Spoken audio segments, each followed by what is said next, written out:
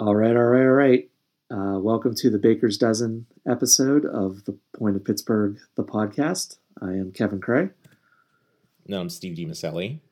And if I am correct, I believe it's my turn on the couch after I did a very good job listening to you last week, I believe. It was really sure did. Yeah, I just remember like we really connected on that topic that you talked about that time.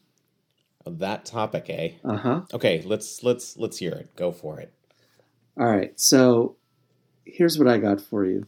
The Hall of Fame voting came out, and Scott Rowland was the lone electee. Is that a word? I guess.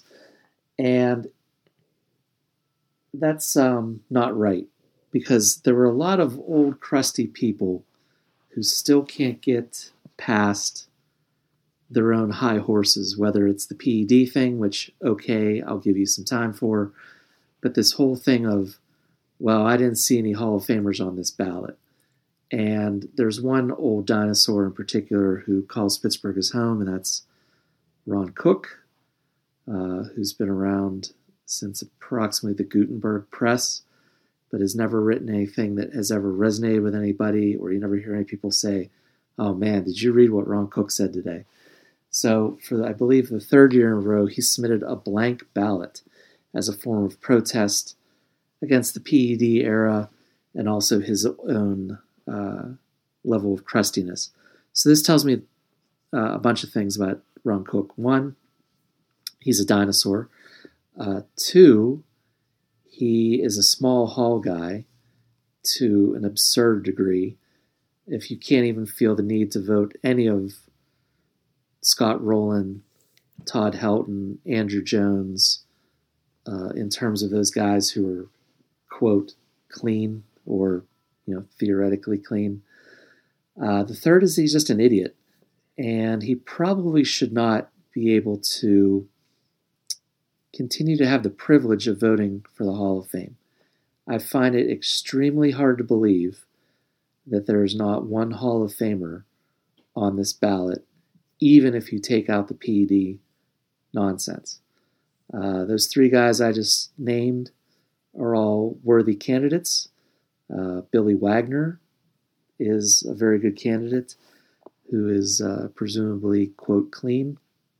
So I'm just very tired. I don't really get affected by the Hall of Fame vote per se. I don't get worked up that Player X wasn't voted in. I just get worked up when people are really bad at their job. Oh, man. Kevin. Yeah. I hear you. Yeah. Thanks a lot. I mean, you did a good job listening. I felt like you didn't connect as well as I did last week with you, but you were there for me, so, thanks. Oh, man, feels so much better. So, about the Hall of Fame talk, got me thinking, with the return of Kutch donning the black and gold, will we ever see a Pittsburgh Pirate go into the Hall of Fame in our lifetimes, wearing a Pirate's cap, not just like a guy who came here for like a cup of coffee?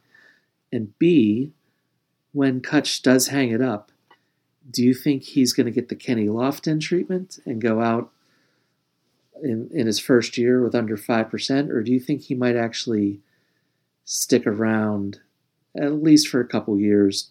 Maybe, I'm not saying he's going to get in, but do you think he's at least going to stick around past that first year? So what are your thoughts on that? Yes to both. First of all, to your first question, I'm not planning on dying that soon. So, okay. I'd like to think that I've got some years in me before I'm going to croak. So I do think that there's a long time. There's a long time to squeeze somebody in there. So I wouldn't rule it out. This ownership group, obviously, they're hard to keep people around for a very long time, especially elite players. But that being said, I think that they'll still find a way at some point in time to get somebody in. As far as Kutch sticking around on the ballot, if Scott Rowland is going to get into the Hall of Fame, then I would hope that Andrew McCutchen is going to get onto the second ballot at least. Because I don't see, Kutch has got a couple more years of life in him as far as I'm concerned. And, so he's still got some work to do here. But when you look at his career number of hits and home runs, they're not really that far off of Rowland's. I mean, I understand that Rowland did have a great defensive career, but he never won an MVP. He really only finished in the top 5 once, I want to say. He's got a couple more All-Star games than Kutch does, but that being said, like his career numbers are not what I would think they would be. Like, I mean, to me, Jones and Helton are better candidates, but evidently you can't go in the Hall if you ever played in Colorado. It's like the PED of cities. Well, I just hope he doesn't get the Larry Walker treatment. I hope Helton, he's really close. I think he's going to get in next year. Mm-hmm. He will. Beltre is 100% going to get in on the first ballot. Sure. He's probably going to clear, I'd say, 90%. But the cases for both Jones, who's my personal hobby horse, and Helton are really gaining steam. And I think Billy Wagner's going to get in as well. I'm not necessarily sure he's going to get in next year, but I'd say next year we're probably going to be looking at 3 to 4 if I had to guess. So I think it's going to be a little bit better next year. But yeah, I can't, I think for McCutchen, he didn't have as long of a peak, and that's the problem. He has the hardware, but he just he had like those 4 to 5 great years. But, just looking at the Jaws ranking, you're looking at the 7-year peak. And they don't have to all be consecutive, of course. It's the 7 best years. But, Rowland had a very early on 7-WAR season in only his second full season. And then he pretty much was solid, dipping no lower than 4.6 for 7 years in a row. And then he had a couple late years, even his age 35 season in Cincinnati, he managed a 4.8 WAR, mostly, as you said, on the back of having one of the best gloves of the modern era for third base. Probably second only to the gentleman who we talked about just a minute ago, Adrian Beltre, who would probably have the best defense. Nolan Arenado might have something to say about that, but probably the best defense of the past 20 years at third base. Brian Hayes. I'm not. I'm in a. We talk about him enough. Let's move. Yeah, I'm in a quasi good mood tonight. So, I guess Kutch. I just hope Kutch at least gets to hang around and we can have a discussion about him for a couple years. That's all I'm hoping for. Mm-hmm. Yeah, I mean, I think he, if he does have a bounce back year of some type, if he has one of those sort of feel back years or one of those best shape of my career years as a Pirate, and this feels like a good candidate to be a possibility for one of those where he does bounce back and maybe, surprises people and ends up getting a 2.5, 3.5 WAR season somewhere in that neck of the woods, he's going to really strengthen his case a lot. And I don't know, again, that means that he's going to really pad some of those counting stats again that I think these old stodgy farts that, that we're talking about. Those are the folks that are going to be on the fence about him. But again, like, I don't know, man. I'm still not impressed with Rowland's Hall of Fame resume. And like I said, if he's in, then that opens the door for a lot of people, in my humble opinion. So going back to Kutch just for a minute, you wanted to talk a little bit about Kutch and the DH role. Yeah, so as the Pirates introduced him to the media, one of the things that stood out to me in the press conference was that they said that he was going to predominantly be a DH, which is not what either of us thought at all last week. No, and that kind of opens up a little bit of question marks about Santana. I don't know if that's a guy that I really want in the field, to be honest with you, at age 37, I believe. And even Choi, to a lesser extent, I think needs to probably see some DH time as well. And that does make things a little bit more interesting defensively in the outfield as well. Right. Yeah, and I mean, I think it speaks to a pretty strict platoon at first base.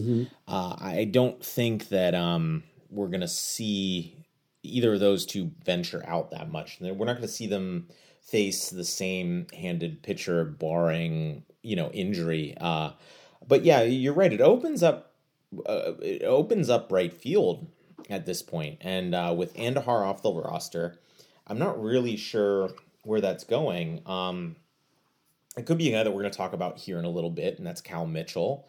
I mean, he seems like the most likely candidate. I mean, it's also not out of the question that, they hung on to Joe. Ryan, I think Ryan Velati, the guy that they picked up on waivers from the Rockies earlier in the offseason, who just seems to be impervious to getting DFA'd, even though I think a lot of people thought he was the likely candidate when Kutch was announced. I mean, who knows? I mean, it could be. It's going to be an interesting situation out there. But I don't think there's a clear favorite for right field at this point. It seems like it's going to be an open competition. And Andujar cleared waivers, so we can't even really rule him out from this competition at this point either. I think looking at who's there, I think Cal Mitchell probably has the edge at this point to make the roster.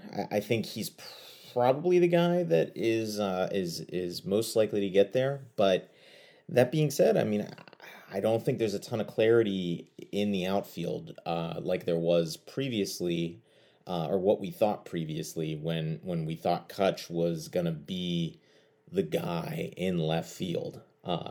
Totally throws this for a loop as far as I'm concerned. So I think the lineup is a little hazier now. But that being said, I also, I mean, you don't want to see Santana in the field.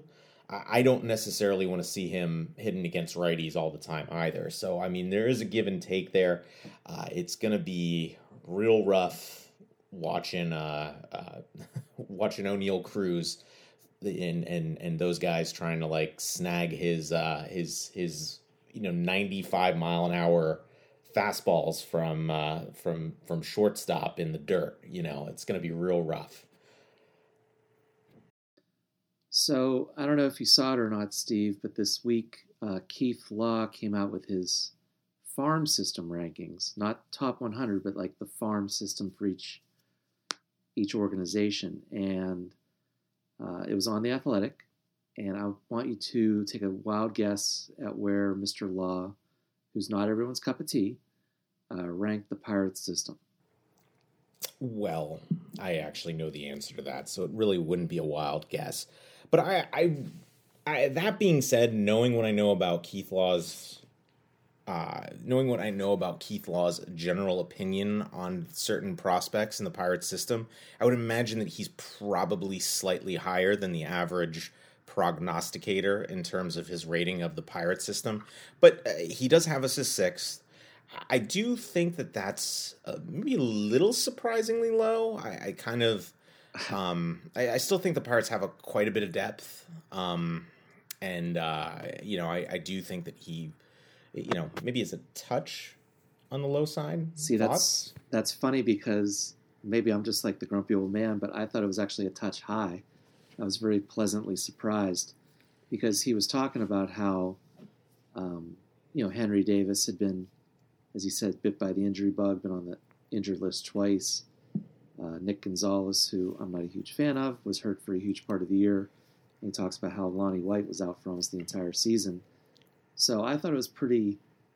He was buying the upside, I guess we could say, to put the Pirates at 6. Because if you're basically at that point, if you're kind of talking about those three guys, you're basically just riding on Endy Rodriguez and to a lesser extent Quinn Priester in terms of upside. And of course, Termarr Johnson, I'm sure he has him pretty highly rated as well. So I was very pleasantly surprised by it. I think what separates the Pirates system, though, is depth. And I do think he's higher on Johnson and Davis than most people are right now. I think he had them, quite a bit higher in his top 100 list than most people. I know he was all over Johnson, coming out of high school into the draft. But I think the issue is I don't think depth is weighed in. And I really legitimately do think that the Pirates probably have one of the deeper systems in baseball at this point. Not just in terms of deep at the top end or deep at kind of the high average end. But I think they've got a ton of guys that could break out. A lot of those 40s and 40 plus guys. Mm-hmm. I think that's really where the strength of the system lies. And I know you and I have over the years had a differing opinion on how we evaluate prospects. You have a tendency to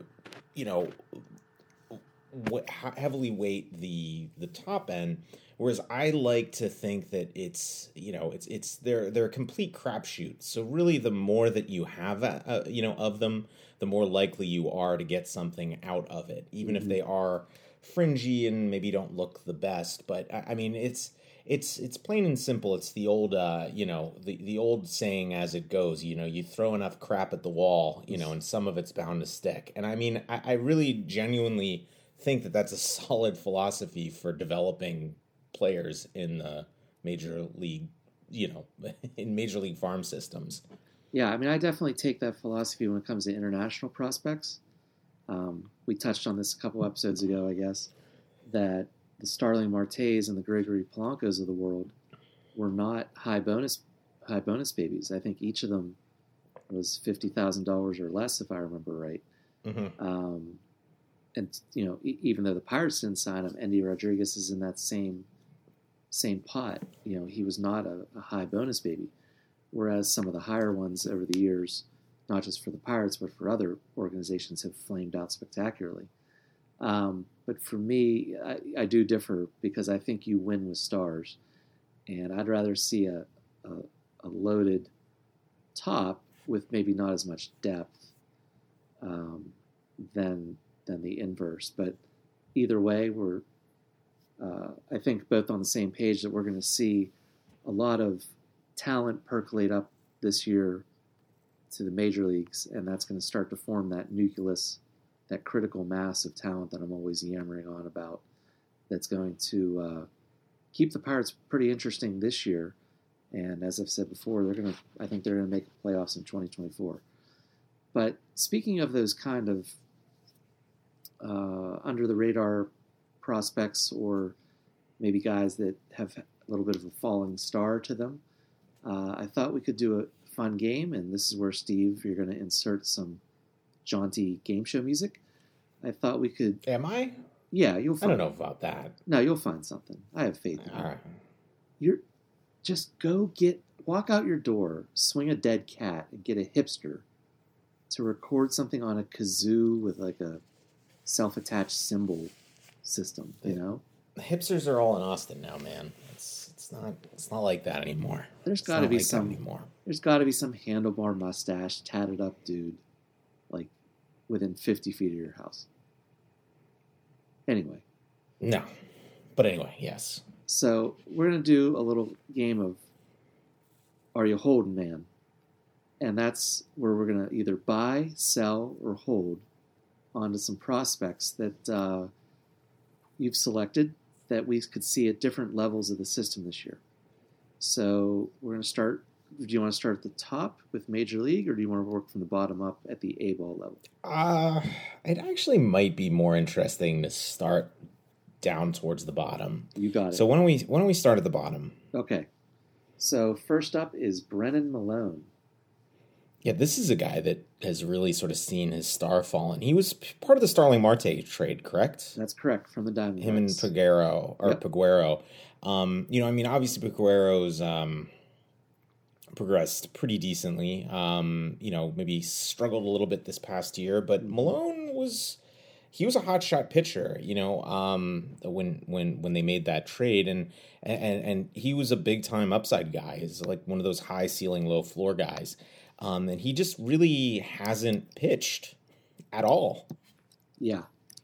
He's had a variety of shoulder and arm issues, and at this point, he's basically in the witness protection program, and I'm doing a hard sell Mortimer on that one. Yeah. I mean, the thing of it is I don't necessarily want to sell here because there's still some intrigue and upside, but I mean, I'm certainly not buying anything. There's not anything to buy, really, right? I mean, I think I just like to maybe give him one more year and see if he can actually, string more than 10 innings together, I mean, would that be too much to ask? So, combined between the years 2021 and 2022, how many innings has Brennan Malone pitched over these past 2 seasons? No, I'm also. You're setting me up for these pitches or these questions, and I'm actually looking at the answer again right now. So it's about 20 innings, a little less than 20 innings. That's 20 more innings than I've pitched. I would have guessed that's about 10 more than I would have actually guessed, though. I thought he was in the 8-ish range.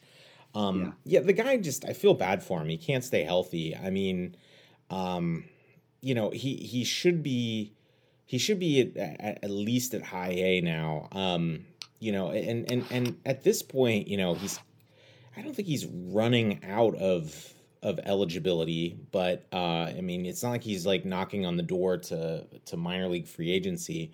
But I mean, he's already been Rule 5 eligible. So he's down into that crunch, so it'll be interesting to see what the Pirates do to him. Do they throw him in the, if he can stay healthy, do they just throw him in the bullpen and just try to progress him as fast as they can? Or do they still try to maximize any ceiling, especially if he's looking decent, and actually try to keep him in the rotation? All right, so up next is Po-Yu Chen. You want to wax philosophic first, or you want me to go? No, go ahead. Huge buy. I'm in the Po-Yu Chen business. Mostly because I can't get out of my head what he did in the Complex League a couple years ago. And then he did very well when he got up to low A. He didn't exactly set the world on fire last year, but I still love the age. He was pitching at age 20 last year. Yep. In low A, which is perfectly acceptable. Still at a nice K rate, 22 starts, 98 innings. And I'm ready to see him move up to high A this year. Yeah, peripherals were good. I mean, there's nothing to dislike on him. I mean, he feels like the potential to be a breakout guy. I mean, I don't think he's a big softball or a big fastball guy. No. But at the same time, he could be a finesse righty, and be a pretty interesting one at that. Yep. Those strikeout numbers are pretty good for a finesse guy. I mean, even if it is lower levels, so I mean, breaking ball centered guys, play up at the lower levels, but at the same time, he's definitely one to watch, and I'm curious to see how things go. Yeah, solid walk rate, low home run rate, and all those things together, for me, I'm definitely buying it. All right, high A. We got a pair of outfielders here. Both were highly touted in their own right. We'll start off with Hudson Head. Yeah, I'm not necessarily ready to sell on him, but again, I'm not necessarily buying either. I do think the guy's still got some upside. I feel like when a player has a season like he had last year, it almost feels like, maybe they're tweaking something. What are they working on? I mean, he really did struggle for vast chunks of it, and then seemed to get it together a little bit towards the end. But I mean, the K rate is definitely scary, especially when you pair it with the fact that he hasn't hit a ton of home runs. But I mean, he again, he's still decent age for the level. So I mean, I could see him snapping out of it. But he also did, struggle, I guess, a little bit last year in a strong, power environment in, or a strong hitters environment in Greensboro. Mm-hmm. So I mean, that's not a great sign either. But I'm not ready to sell here. But I mean, this does feel like a real make or break year for him. Sell, sell, sell. I want out of the Hudson Head business. Okay. I don't see how they can promote him to Altoona with the year that he had. And this year, at least according to Fangraphs, he's eligible for the Rule 5 draft. I just don't see a whole lot to really get excited about with him. He's going to be 22 this year, so I'm not saying that the cement is dried on him, but if he's 22 and repeating high A, I just can't really get behind it. All right, up next, a recent, was he a comp round pick or was he a second round pick? But it's Sammy Siani. I think he was a comp round pick. I want to say he was a comp round pick. Yeah. I could be wrong on that though. But again, we're sticking with some guys in the it seems like we're running on the 2019 draft here with guys that we're talking about so far. I think 3 out of the 4 were and definitely no, he was a he was the comp round pick. Yes, correct. So we're really running on guys from the 2019 draft at this point. So similar boat to Head. I mean, really did struggle last year. High K rate. Again, he's one of those guys that settled in. But what's interesting for me is that he did have really, really strong numbers in winter ball. And the winter ball numbers actually came at a higher level than he was seeing in A+, or high A, excuse me.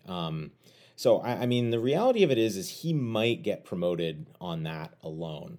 So, I mean, it wasn't a great year, but dude still got a pretty good pedigree. Again, still young for the level, and had a good winter. So I suspect that he'll be promoted, and I think he is one to watch. So I'm actually a reserved buy on him.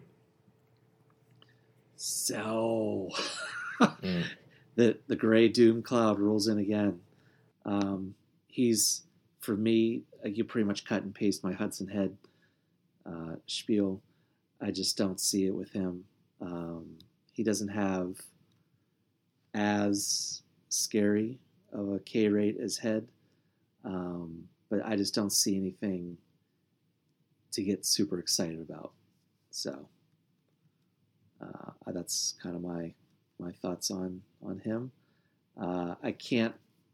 I don't see him getting promoted either. Not with that triple slash line he had and that high K rate, which actually jumped 12% from 21 to 22.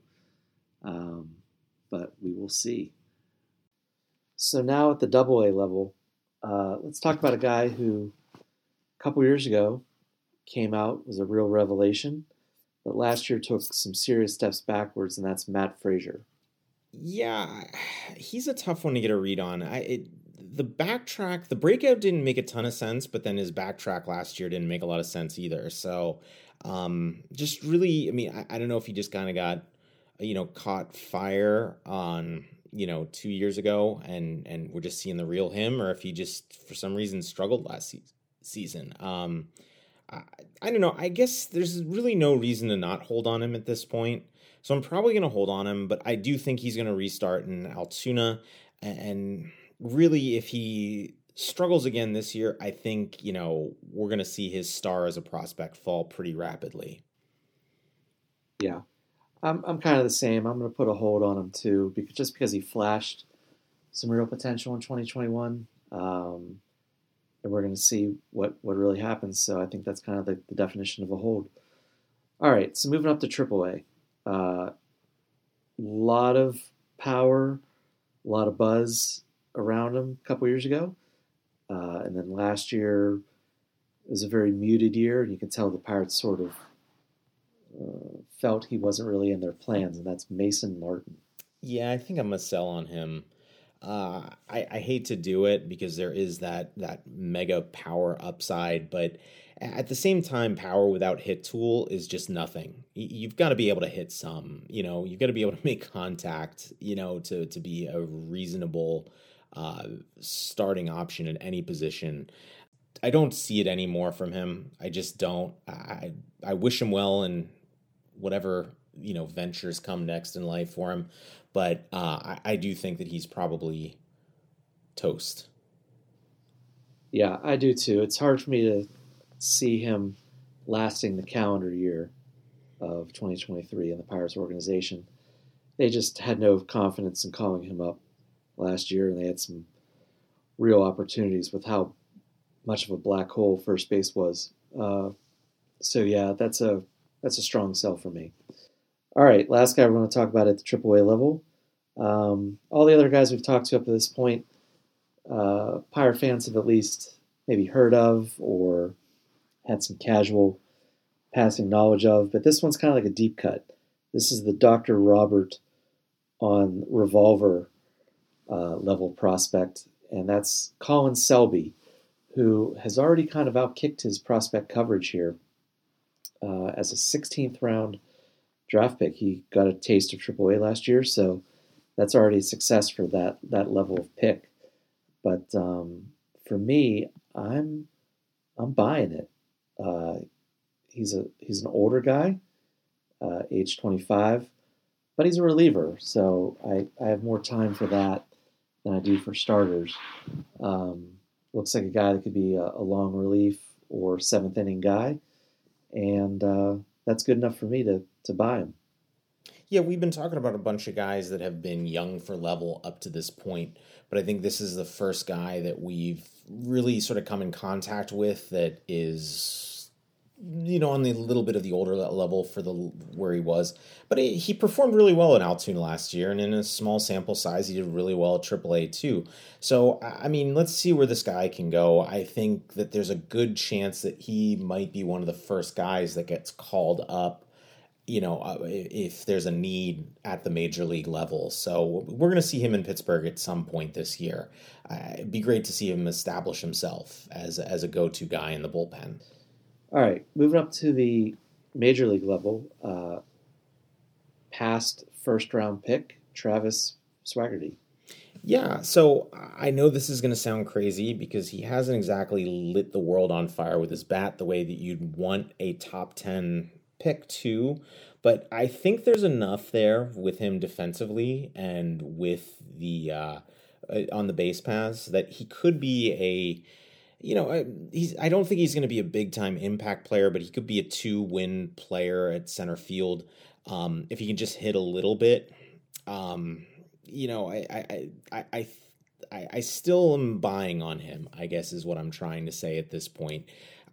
I know that people are a little off on him, and the Pirates don't seem to have much confidence in him either. But that being said, I still think that there's enough the right tools are there for a defensive position.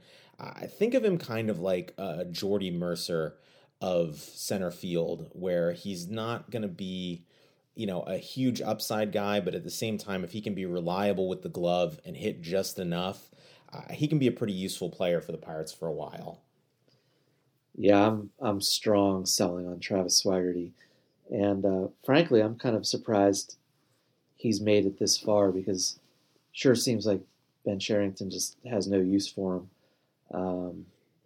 Swaggerty hasn't really done himself a lot of favors with the injuries that he's endured over the past couple of years, but he's another guy that he was called up for 1-2 days last year. And they definitely could have cycled him through a little bit more than that. It just seems like they just don't really have any use for him. All right. Finally, last guy we're going to talk about here, Cal Mitchell. Yeah, he's an interesting one in the sense that he didn't really do much at the major league level when he was with the Pirates. I think his third stint with the club, he was a little bit more productive. But that being said, he was really, really good in AAA this year, and he's hit consistently throughout his minor league career. I'm not really ready to give up on him, but I think I'm in a hold spot. I think he has an inside track at a roster spot anyway at this point with Andahar off the 40-man, and Kutch sounding like he's going to be a DH. But I think that he is very much in danger of getting a quad A player label if he really can't establish himself, this year or next. I mean, I don't think this is a make or break year for him, but it might honestly be a make or break year with him for the Pirates. There's a number of players that are coming up in the system behind him that, they're not currently right fielders, but, there's guys that are of high quality that could very easily end up switching out there, if they can outperform, him at this point. Yeah, I'm a hold, but it's a really light hold. Like you could basically walk over and just tap me on the elbow and I'd drop him. He's just never been what I like to call a dynamic prospect. There's nothing that has jumped out, whether it's this guy can hit for power, or this guy gets on base, or this guy can steal a lot of bases for you, or Gold Glove caliber defense. He's just kind of there. He's just very static. And just for me, that's not really someone that I think is going to have much time in the organization. All right. Well, thank you very much. That's all for us this week. I am Kevin Cray. And I'm Steve DiMaselli. And you've been listening to The Point of Pittsburgh, the podcast.